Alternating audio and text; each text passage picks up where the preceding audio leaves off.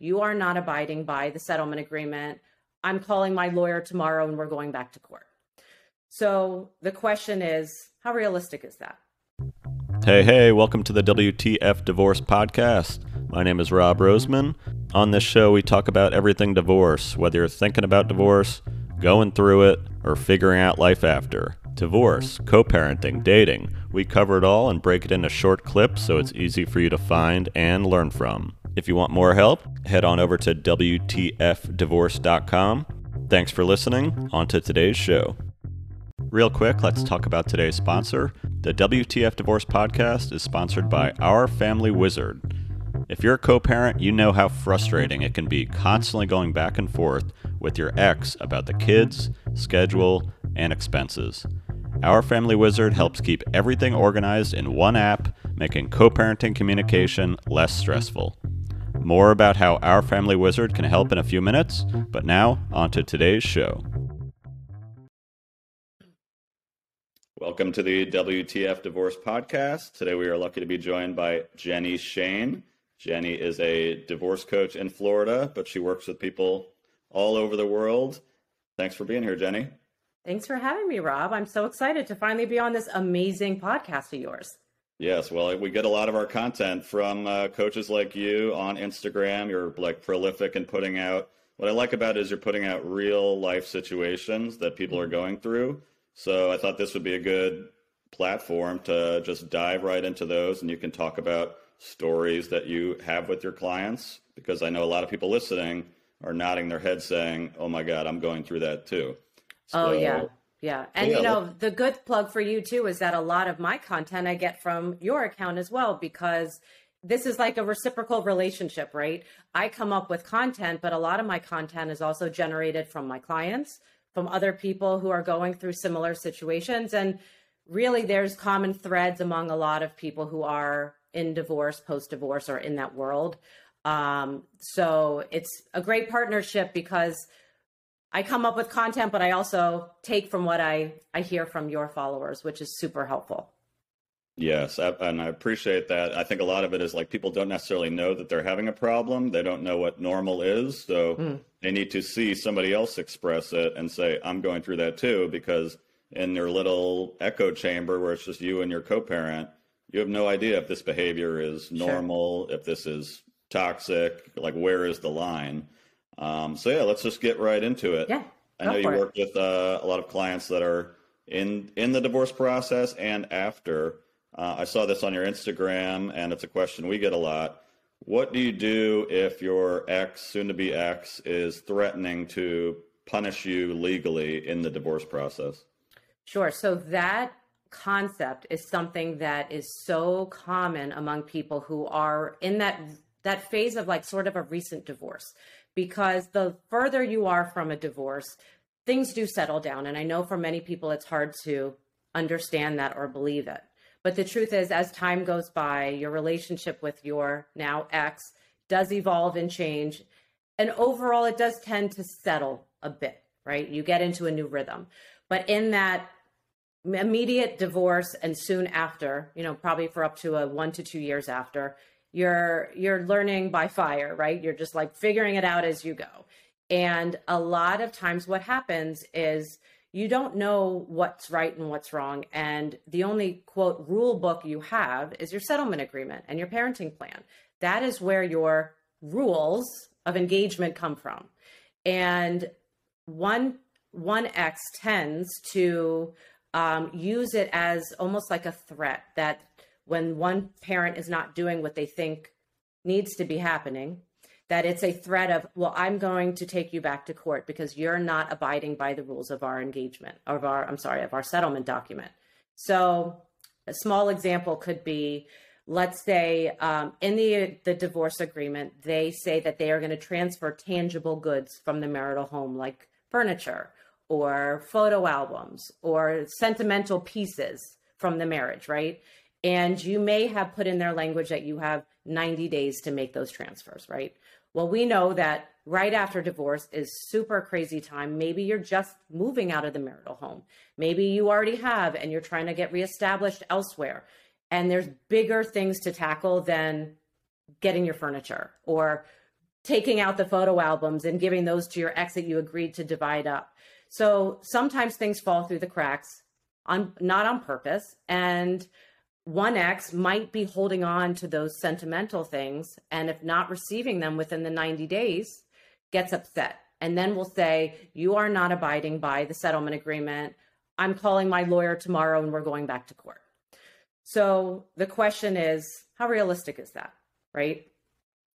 I'm an attorney and a family mediator. I've drafted tons of settlement documents. I've helped people in the past understand what these documents mean and how you can use them for enforcement. The truth is the legal system moves slow. And things like this, not transferring tangible items, is not that important to a judge. And yes, they matter to the couple, now ex-couple, but they're not at the top of a priority list. So if an ex is threatening you with something, which really, as we know, is not that important, you're not getting dragged to court tomorrow. It's just not happening. If you call it a judge to make that motion hearing, it's not happening. Your attorney is going to tell you to figure it out, your prior attorney. Things like that are not useful threats. Threats that you should be concerned are things that really matter, like transferring title and deed to the marital home to the other party, closing bank accounts, closing credit cards. Those things matter. And those are the things where if you are not abiding by that, you should really get on it as soon as possible. What does that look like? I'm not going to do this. You said you were going to do this. We hang up the phone angry. Is my next call my lawyer, and all of a sudden I start running up a bill and we've got to handle that? Or is there like a plan that you give a lot of your clients or people that are not working with the divorce coach yet? What would you tell somebody that has that moment of like, I don't know what to do? Panic, right? Yeah. Panic and fear, because they're so scared they're going back to court, which is the last place they want to go. So the one thing that I tell everybody, whether you're a client of mine or not, is that your settlement agreement, your parenting plan, are two super important documents that you need to memorize. You need to know it forwards and backwards. If you don't understand the language that's in there, and a lot of it is legalese, it's confusing, even sometimes for a lawyer reading it, you're like, huh? And you got to reread it a couple times. If you don't understand it, then how can you abide by it and try to avoid those pitfalls after divorce, right? So my biggest piece of advice to everyone post-divorce is read your document thoroughly. If you don't understand even one little bit of it, you need to contact someone to get help. A divorce coach most likely is qualified to understand it. Not all of them, but definitely a divorce coach like myself who has the legal background, the family mediation background. I understand these things. So for me in my practice, I work with my clients on reading it. They'll send me their entire 40-page document. I'll read it before a session and we'll go through it together. And I'll say, what don't you understand? And they'll say, well, I'm not really sure about the health insurance stuff, or I don't really understand for parenting plan. I get 2 weeks in the summer, but how does that affect his time sharing? Do I have to give him notice? And if I give him notice, but he doesn't respond, is it still okay to book my airline tickets? Those things are really important to people. And if you don't understand how your parenting plan reads, how can you move forward in life? You won't. You're going to question every step. So you must get support if you can't understand what your documents mean. What about the person that says, Jenny, I understand exactly what this means. I've studied it. He or she is not abiding by it. What do I do? You're telling me don't go run and take this to the court because they won't care. But like he or she is almost intentionally just dragging this out to trigger me or to push back. So what can I do? What's your recourse, right? So obviously your first recourse is always you can go back to court. That's why motions to enforce exist. They are there if your ex is not doing what is required and contracted. That's your legal recourse to go back to court with or without an attorney. You don't always have to hire an attorney. Obviously, an attorney can do things more efficiently and maybe in one shot, right? Not multiple repeats to the courthouse. But just because something is not happening, like closing credit cards, doesn't mean that all of a sudden you are given this golden ticket to go back to court and get it done. So what happens is if you are seeing a pattern of from your ex not doing the things that are required and contracted, start documenting, start making lists. And then not only do you make your list of what is not happening, but you need to go back to your settlement agreement. This circles back to the last question, right? And go to the provision that says that's what needed to happen. And how is your ex now in violation of that? It's now been 120 days and they haven't closed your credit cards. Okay, that's a real legit problem, right? Because now there is potential fallout for you if something happens, like maybe they run up the credit cards, they can't pay it, and now it affects your credit score. But it's not yours technically because it was divided. Well, it's still your problem because the card never got closed, right? So start documenting every single thing, making lists. When you feel like you have a pretty good sufficient list of things that are not happening, then you really say, okay, I think it's time to consider that motion for enforcement. But you cannot go back for one thing out. You can't piecemeal this and then another month goes by and then you go, no, create a list. You want really good ammunition to be able to go in front of a judge and say, all of these things are not getting completed and are contracted. I need help. Tell people where they can find you, how they can connect with you, Jenny. Sure. Great. So I'm all over Instagram, as you said. My account is @FamilyTalkWithJenny. You can connect with me there. You can comment on any of my posts. My email is jenny@divorceinpeacemediation.com. There's a link on my website to get in touch with me also. So there's many ways you can reach out to me. I also just wanted to do a quick little plug. I have a really amazing, I'm calling it Love Yourself First pre-Valentine's Day flash sale that I'm running now. I know that this is being aired after that. So I want to let your listeners know, once this is aired, you have 48 hours to still message me, flash sale, and I will honor that promotion since this is being aired after.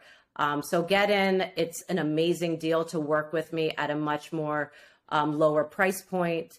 And the cool thing I find is that a lot of people that come to me, they just love the support that I offer. So they wind up coming back for more because some people need temporary help and some people need the support more long-term because they can foresee that it's not just going to end after, let's say, 4 sessions of working together. We'll get you a really great head start and on the road to post-divorce thriving life, but support doesn't necessarily have to end there. And if you can foresee that the hand-holding is so helpful, it can keep going, right? So every client I work with is different.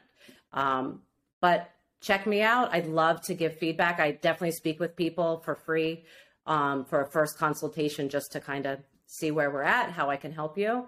So check me out. Yes, Family Talk with Jenny on Instagram. Check out our website. I think the accessibility is the most valuable piece, I think, because people want somebody to see them and hear them. So thank you so much for coming on the podcast. Thanks for having me. This has been fun. I love being a part of your community, so thank you. The WTF Divorce Podcast is sponsored by Our Family Wizard. If you're a co-parent, you know how frustrating it can be, constantly going back and forth with your ex about the kids, schedules, and expenses. Our Family Wizard helps keep everything organized in one app, making co-parenting communication less stressful. Here's Rachel to explain how Our Family Wizard changed her co-parenting life. Right after I filed for divorce, the texts and all the communicating with my ex became super stressful. Every text, every call, every time I scheduled an appointment, it was just emotionally draining. My attorney suggested using the Our Family Wizard app, and it completely saved my sanity. The constant texting stopped because all the communication moved into the app, so I could check it when I was ready to respond. And for me, I really actually needed OFW. I gave my lawyer some clear documentation of, let's say, ridiculous disputes, and I didn't have to email him hundreds of screenshots anymore. He could see it in the app. I tell all my friends also struggling with co-parenting about OFW, and everyone who tries it says it's a game changer for them too. Join more than 1 million parents and family law professionals who trust Our Family Wizard. Go to www.ourfamilywizard.com to get started today. That's www.ourfamilywizard.com.